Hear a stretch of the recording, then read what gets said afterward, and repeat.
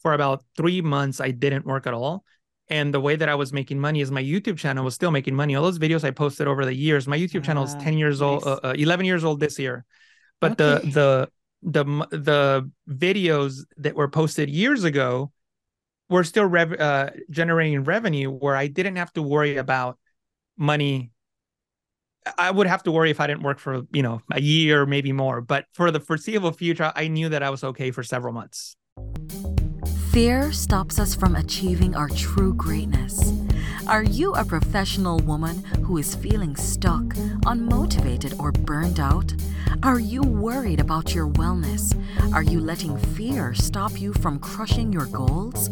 If you answered yes to any or all of these, then this is the podcast for you. Dr. Charmaine Gregory, night shift emergency physician, burnout thriver, and wellness champion, along with everyday heroes just like you, will explore how to face fear in our lives and emerge victoriously.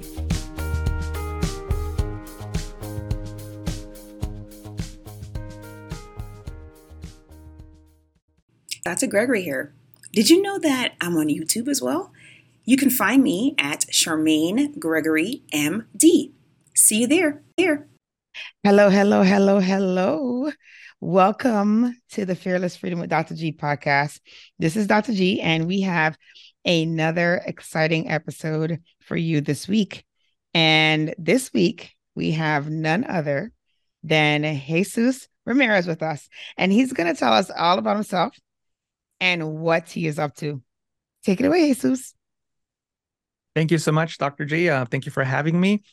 Yeah, for those of you that don't know me, my name is Jesus Ramirez. I'm most well known for running a YouTube channel called the Photoshop Training Channel with almost 2 million subscribers, where I teach people how to use Photoshop.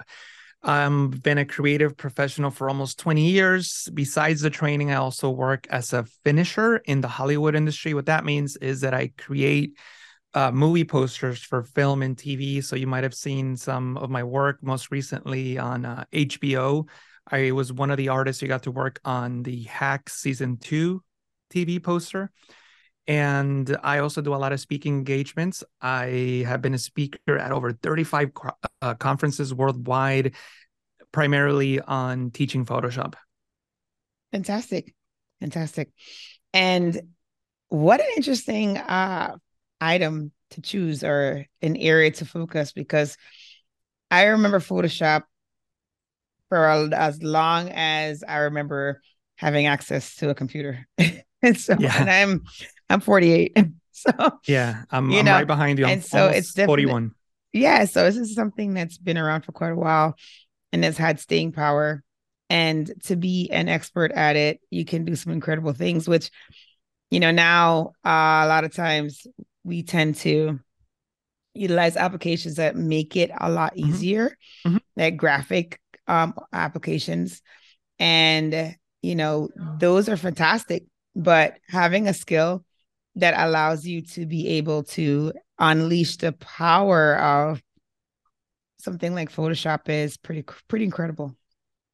Yeah, most definitely. I was always a creative kid growing up. And when I was selecting a major when I got to college, there was two things I enjoyed doing. I like computers and I like drawing. So that kind of led to the whole graphic design aspect of it. And then that's where I got into Photoshop. You mentioned that nowadays there's a lot of other tools that make things easier, and that's absolutely true.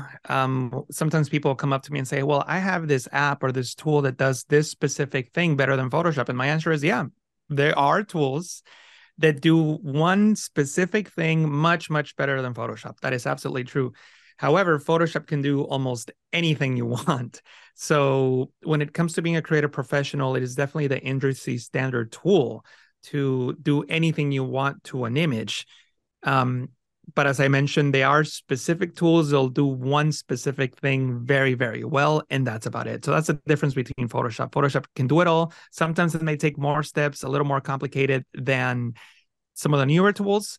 But at the end of the day, it is the industry standard tool for digital graphics. You were mentioning that you were using Photoshop for a long time. Photoshop was initially created by the Knoll brothers, I believe in 1988, and then sold to Adobe in 1989. And the interface hasn't changed much. And that's one Oh of the boy. drawbacks, I would say, that you're dealing with an application that was created in the late 80s and it's just been getting it's been evolving ever since, but the interface itself is not much different. If you were to run the first version of Photoshop and compare it to today, obviously there will be a lot of advances, but in terms of like the general layout, it's pretty similar. You wouldn't be lost. Wow, that's interesting. Well, you know what? There's something to be said about that though, because that is indicative of staying power, which, as we know, with a lot of things that are in the computer age, it's staying power is huge. Like that's not something that is to be taken for granted or taken lightly.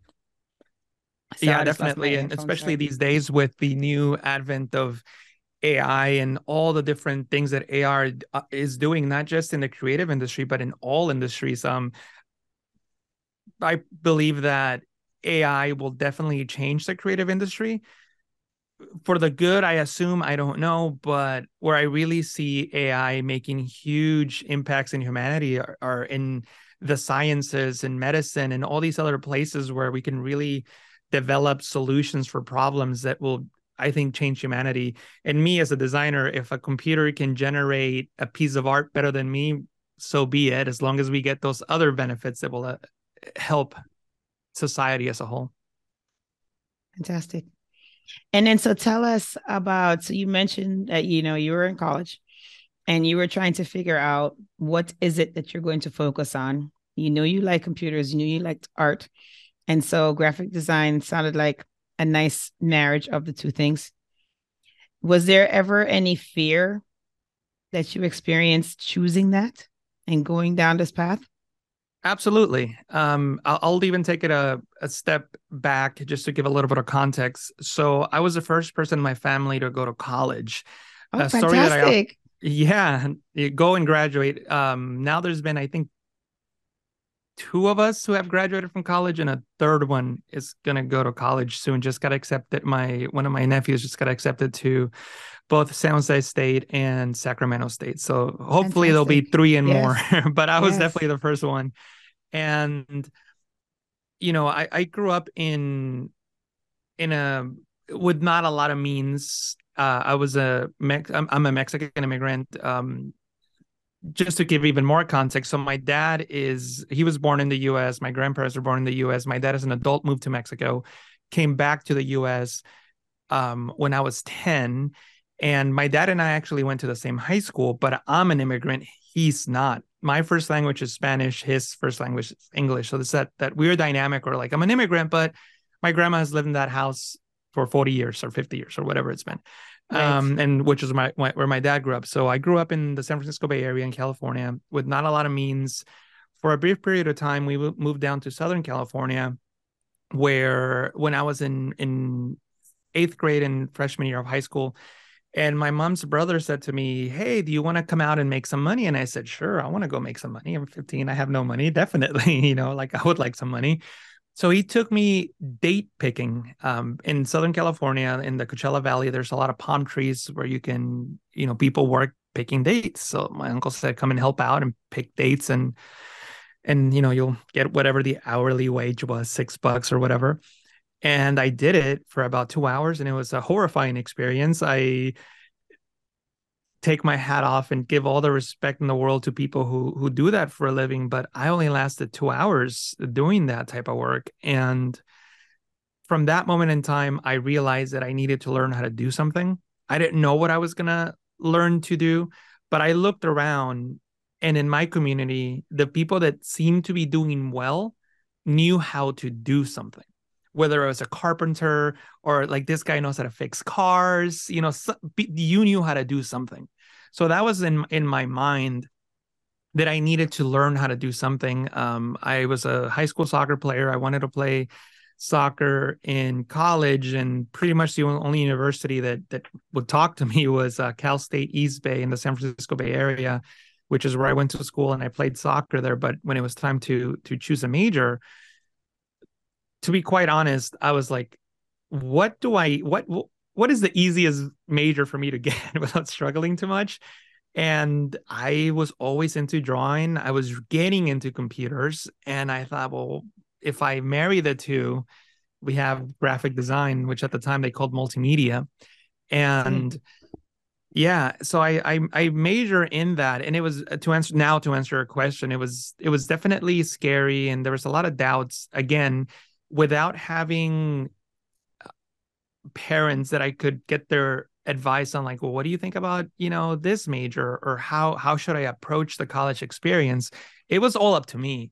So there was a lot of doubts for sure, specifically with prospects with future potential jobs and the job market. I graduated college in, I think it was 2007, so like, the economy was Yeah, not so it's kind of doing a so well. bad time at that time. Yeah, so there was a lot of things to be worried about, definitely. But I'm very happy with the decision I made in terms of it introduced me to what is now my career. To be quite honest, if I had just stopped learning at that moment, I wouldn't be where I am today. School is never out for the pro. I'm sure it's very similar in your profession. You always have to keep up to date and keep Yes. evolving. And I think that is true for most, if not all, professions, that you just can't coast. And I think that's been definitely one of the secrets to my success, that I continue to learn. At some point, I started posting videos on YouTube, which is which was incredible. It completely changed my life. As I mentioned earlier in the show, I have almost 2 million subscribers on YouTube. And because Congratulations. of That's amazing. thank you so much. I That's appreciate that. phenomenal. Um, yeah. And because of it, I got a lot of opportunities. I mean, obviously, when you start developing a following, people want to work with you. I started working with Adobe, who is the company that makes Photoshop. Because of Adobe's uh, partnerships, I've gotten to travel the world. I mean, one of the craziest things I've done in my life is Adobe paid for me to go to Sydney, Australia for a week Nice. to give a 30-minute presentation. Oh, And that's I was like, you amazing. only want me That's for 30 minutes? Like, I'll do amazing. I'll do 2 hours. I'll And they're do a like, no, no, whole no. workshop for a week if you wanted me Yeah, to. yeah, I'll do the whole day if you're gonna take me to Sydney and pay me for it. But no, they only wanted 30 Fantastic. minutes, and I love it. Yeah. And I've been very, very fortunate that at this point I've done, like I said, over 30 conferences worldwide. I've done conferences in Mexico City, Panama, in Europe, in Australia, Malaysia, pretty much every major American city. So it's been, I couldn't be more proud of the work that I've done, and also happy with the results. And also, one of the advantages of being uh, so I have different. So my business is a lot of different things. I mentioned it's the training, it's the YouTube channel, it's the client work that I do for the companies that I mentioned earlier. But one of the biggest blessings, I think, of being a content creator on YouTube or any platform, I think, is that content that you create now lives on the internet for a long time, and that can help you in so many different ways. It can help you in getting people now are watching videos that I did 6 years ago, and it's not only helping them, it's bringing me in more work, either for clients or for speaking engagements, or they like the way I taught a video I did 6 years ago, and they'll buy a current course. Or Nice. most recently, in October of 2021, I suffered a cervical dissection and I had a stroke. I collapsed while playing soccer. And thankfully, I was very, very close to a hospital. I got medical attention. So I was playing soccer. I started feeling really, really dizzy. The room was spinning so fast, and I didn't know what was wrong. So I grabbed my head and I let myself drop, because I knew that I was going to collapse if I didn't, protected myself. So then people came up to me at the soccer field and asked me what was wrong. I said, I don't know, but I feel really, really bad. I need to see a doctor. Thankfully, this soccer field was less than a 10-minute drive to the nearest emergency room. And I had medical attention within 30 minutes from suffering a stroke, which was incredible. It definitely helped in my recovery. I'm sure you can speak a lot more to the actual science and medicine behind it, but from my understanding, the um, to this day we don't know how I injured my neck, but the injury on my neck created this dissection, that, and in my neck, in an attempt to heal itself, the artery, in an attempt to heal itself, created a clot, it became dislodged and went into my brain. So from the imaging that I got done, I could see my cerebellum being affected primarily on the right side, a big huge chunk. And after I woke up the next day, the room was spinning so fast I couldn't walk, I couldn't stand. And the first neurologist I spoke to sat next to me next to the bed and put his hand on my thigh, and he said, uh, among so many things, he said, you might have to come to terms with the fact that you are going to be disabled for the rest of your life, which was crazy to hear because You were just I playing had soccer. just I was just playing soccer and I had just turned 39. So it's not like, I'm in my 80s and, might make sense to a degree. Um, so everybody walked out of the room at some point, and I remember laying in bed and just thinking like no, this is, I'm sorry, this is not going to work for me. And I know that I have a lot of benefits that maybe other people in a similar situation don't have: my relative youth, my relative good health, physical strength, and how quickly I got access to doctors. Also, the stroke itself, it probably wasn't as big as other people's. There was a lot of factors that I attribute to me being pretty much normal to this day. But the point is that when everybody left the room, I remember pulling myself up, holding myself to the side of the bed with my arms. And in my mind, I thought, I'm going to start rehab right now. So I just remember Wow. barely being able to move my toes and just doing Mm-hmm. like little baby calf races. And that mentality of, my entire life, I worked hard. Just coming from a community where, most people don't achieve much unless you put in a lot of effort. It wasn't unusual for me to put in the effort. My obsession used to be work, and my obsession became getting healthier. And just, I remember the reason that I started talking about this is because for about 3 months, I didn't work at all. And the way that I was making money is my YouTube channel was still making money. All those videos I posted over the years, my YouTube channel is 10 years old, Nice. 11 years old this year. But Okay. the videos that were posted years ago were still generating revenue, where I didn't have to worry about money. I would have to worry if I didn't work for, a year, maybe more. But for the foreseeable future, I knew that I was okay for several months.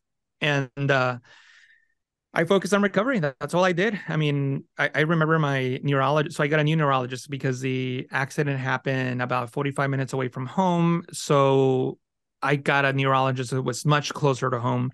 So when I saw my second neurologist, she was an incredible neurologist and loved everything about her. But one of the things she did tell me, she said, slow down because I don't want you to hurt yourself. Because I was just doing, they said, do one thing and I would do it 10 times because that's all I did. I would get up and try to walk. I started walking with a walker, then a cane, and then without anything, but I couldn't run. And I was trying to run, but I couldn't do it. My left side was a little affected, but I just kept pushing myself as much as I could. And it helped that I was an athlete growing up because it made me very aware of my body. So when you're playing sports, at least in my opinion, you have a certain understanding of what your body can and can't do, and you just learn to pay attention to your body. So I felt that I was pushing hard, but I also felt that I was in control ultimately. I never pushed enough where I felt that I was hurting myself, but I can understand that to the outside world, maybe it seemed that way. And I was living alone at the time. So my mom had to move in with me. I lived in a two-story place, so I couldn't go up and down the stairs without assistance. Okay. Mm-hmm. So I definitely needed somebody there for the first couple months. After that, my mom just stuck around because, she's a mom. So she's going to be there until, right now to this day, she calls me every day, even though I'm pretty much normal now. But the point is that I focused really hard on getting better. I started walking. Eventually, my walks turned from just go from here to the street. Okay, now go around the block once to every day I was walking 6 miles. And then eventually I could Wow. run again. So I Wow. started That's running again and like it's funny because I still have videos of me working out at the gym where I'm like in a balance ball holding weights. And I was like, oh my God, you're staying in a balance ball, holding weights, doing one-legged squats. But I just had a stroke like 3 months ago. But I was just so obsessed with getting better. I don't, again, you might be able to speak better to this, doctor, but um, I was told that after suffering a stroke, after 6 months, that's more or less where you end up. You don't see the biggest improvements happen in the first 6 months, and then it's more gradual after that. So in my mind, I thought I have 6 months to try to get to be as normal as I can be. And I'm happy to say that I'm back to playing soccer again. I just played soccer last night. Every now and again, I get dizzy, or like headaches will pop up, but 95% of the time, I don't. It feels like it happened to somebody else. It didn't happen to me. Every now and again, I do get reminded of, like, oh yeah, I had a stroke. So I start feeling really dizzy or something. But besides that, it's pretty normal. That's incredible. I mean, there's so many things in what you said that are absolutely phenomenal, because it is not an easy thing to one day have everything, Mm-hmm. your health, Mm-hmm. everything. And then the next day to be told that it is potentially taken away or gone, perhaps Mm-hmm. forever. Yeah. And so, that's that whole attitude that you had when everybody left the room. I think that more than anything is the thing that propelled you to wellness, because, Mm-hmm.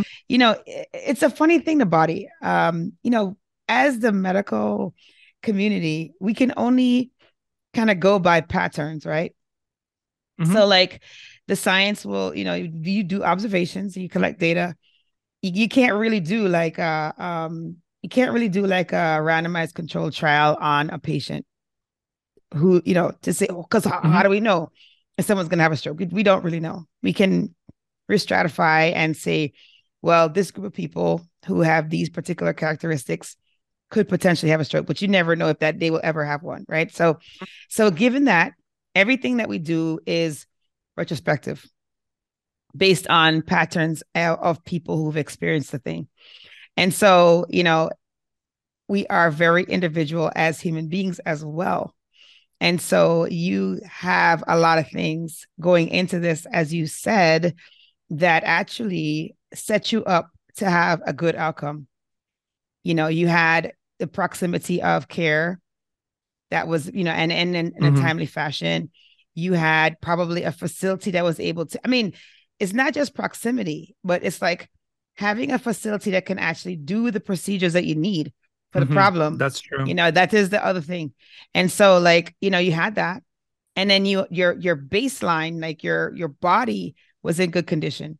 So Mm-hmm. if you have a body that's in good condition, you have a situation where the tools that you need are available to you, then you have the best chance of success. But even people who have those things, if they don't have the mindset, there is a less a chance of great success. You clearly had the mindset. Like, you told yourself on day one, you know what?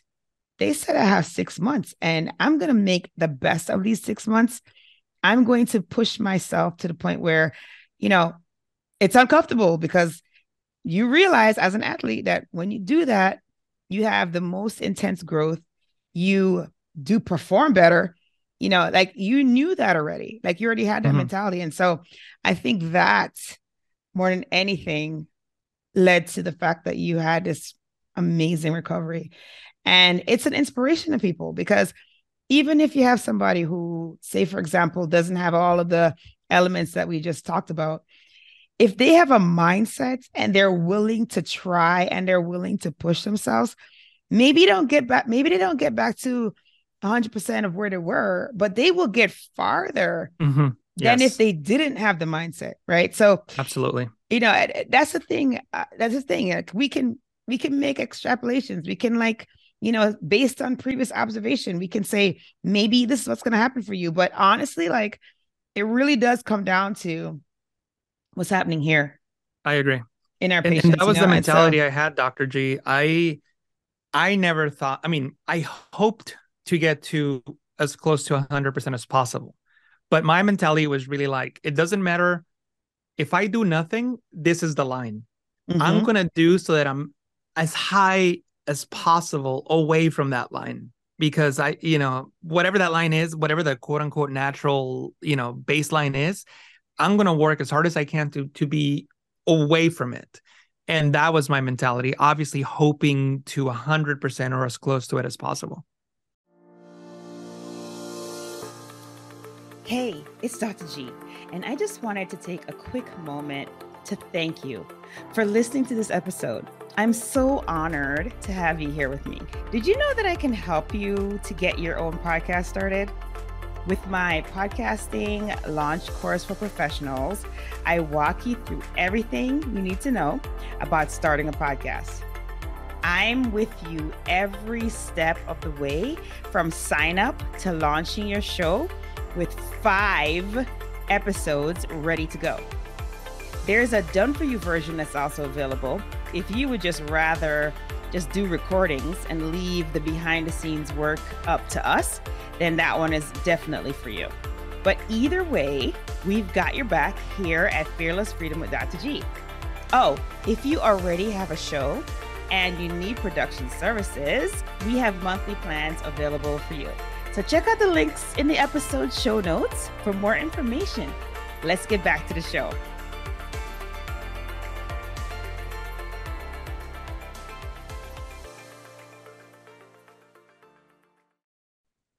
And so I am curious, though, because you have clearly a lot of like intrinsic like ability to be resilient, just from all of the things that you experienced. I mean, you were, even though your family, they're stateside, they were stateside, and, your dad, made the decision to go back to Mexico. You were born in Mexico, so your first language is Spanish. Now you're coming to your dad's country, your grandma's, country. And like, this is not your original country. Like, your original country is Mexico, right? So now you're coming to the US, and now you're having to learn the US like culture yes, and the sure. language, right? Because that's not an easy thing. And it's good that you were young enough that your brain still was very, very like pliable and easy to learn languages. But even as a child, it's easier, but it's not easy. So you still have to put effort in, and there still had to be some kind of fear involved because, you left what you knew and now you're into unknown. Even though you're surrounded by people that love you and everything like that, it's still unknown. Because when you go to school, it's not like school in Mexico. It's school in the US, So that there had to be like some fear-facing activity going on there. And it sounds like that kind of like followed you all the way through, throughout. So I agree with everything you just mentioned, Dr. G. And the way that I can say it is this way. I feel that fear, adversity, all these things were always very constant in my life. So to a degree, I was almost used to it. Some people may fold with that pressure, whether it was God-given, natural, genetics, who knows? I always went the opposite. It was just like, okay, here we go. That's the next challenge. All right, how are we going to tackle this one? So I wish I could say, oh yeah, I meditate. I don't know. I do this, and then my mind works this way, but it just does. Like my mind has always.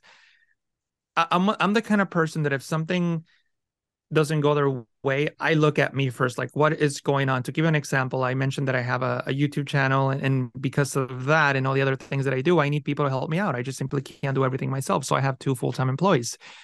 If one of my employees is performing at a level that I'm not satisfied with, or something is happening that I'm not satisfied with, it's never their fault. It's always my fault, because at the end of the day, I'm the person on top.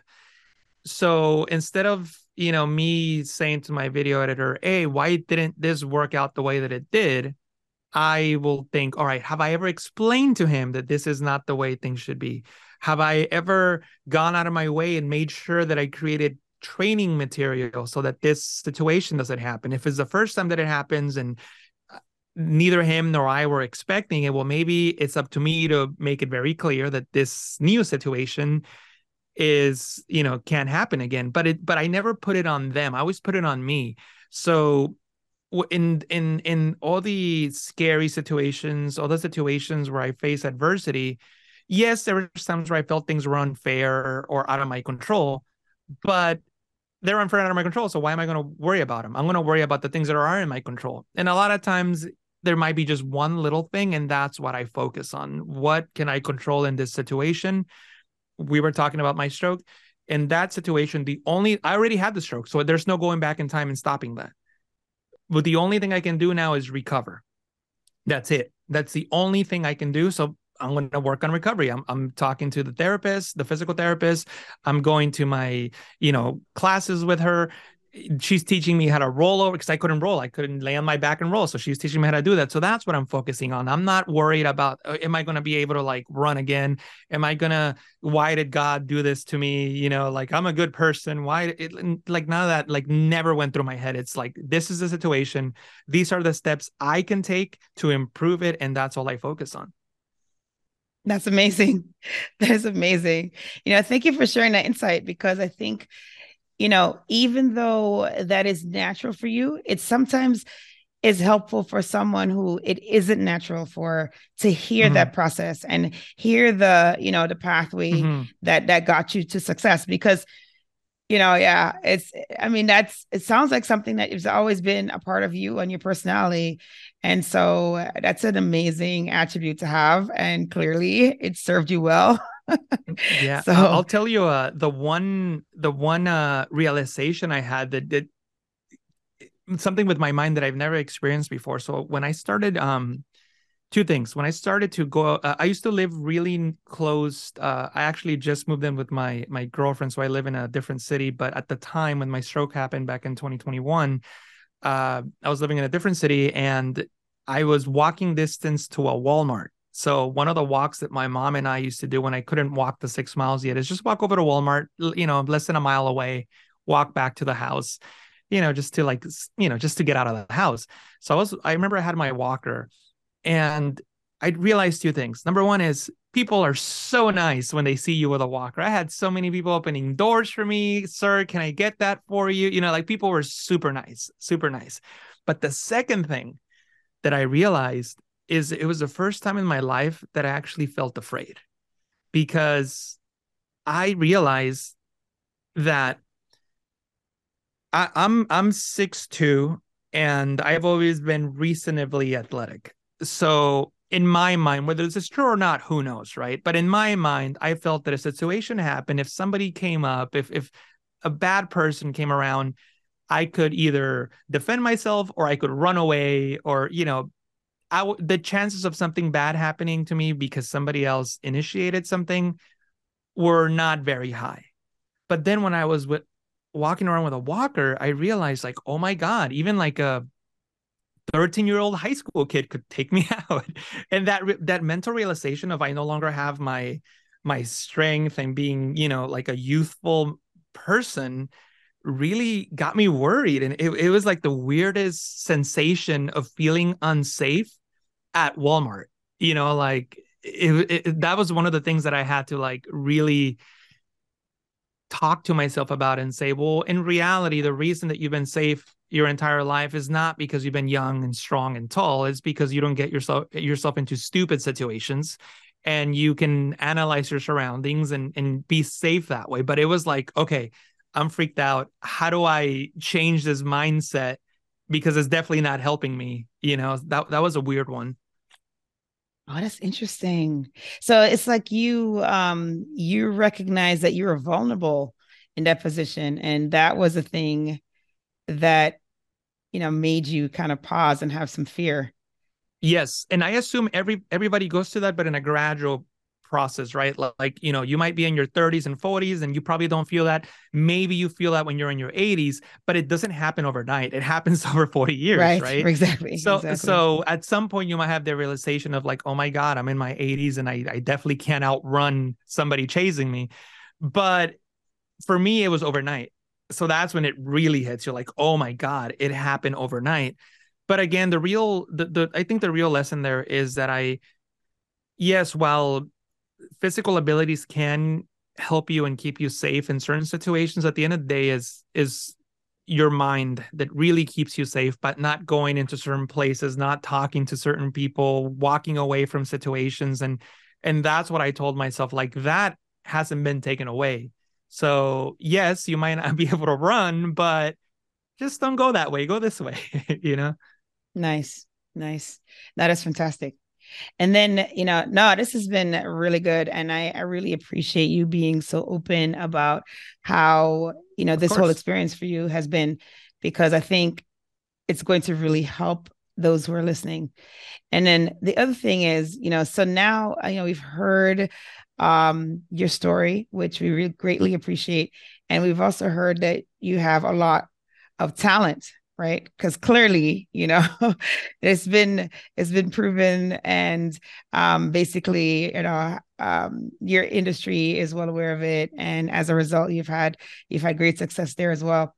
So tell us, how can people get in contact with you? So if they're For listening, sure. how can they reach out to you? Yeah, they can reach out to me through my website, Photoshop Training Channel. That's the website, that's the YouTube channel, that's the Instagram. But I would say the contact form on the website is probably the best way to get a hold of me, since the social media is not ran by me. Although if a message comes through, eventually one of my assistants will tell me about it. But if they want to, I do read all the website messages. So website's the best way. Fantastic. That's great. That is great. Listen, this has been an amazing conversation. And I want to know, I have a question for you now, though. The question Yeah, is, yeah, please. are you Anything. ready for the fill in the blanks? Like, that's our tradition on the show. Are you ready for it? Yeah, We I'm do a ready for it. What's the tradition. Yeah, question? you ready?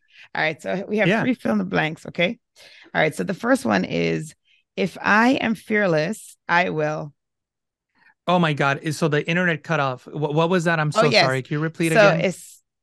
there are three fill in the blanks. The first one is, if I am fearless, I will. If I am fearless, I will always do what my heart tells me. Nice. Nice. The next one is, to me, fearless freedom means. To me, fearless freedom means that I do things because I believe that they're right, not because other people think that they're right. Nice. Nice. And then the last one is, my battle cry is. I'm sorry, Dr. J, cut you off again. What was the Yeah. third one? Yeah, sure. It's, my battle cry is. My battle cry, my battle cry, my battle cry is outwork everybody else. That's the only thing I can control. Love it. Love it. Thank you. Thank you so much, Jesus, for your time and sharing and everything. It's been a wonderful, wonderful conversation. And I just absolutely know that there's going to be a lot of fruit that's going to be born from this, because people are going to be taking the pearls and taking your experience and really, implementing it in their lives, because you're an inspiration. So I thank you for that. Thank you so much, Dr. J. I really appreciate being here. It's a lovely conversation.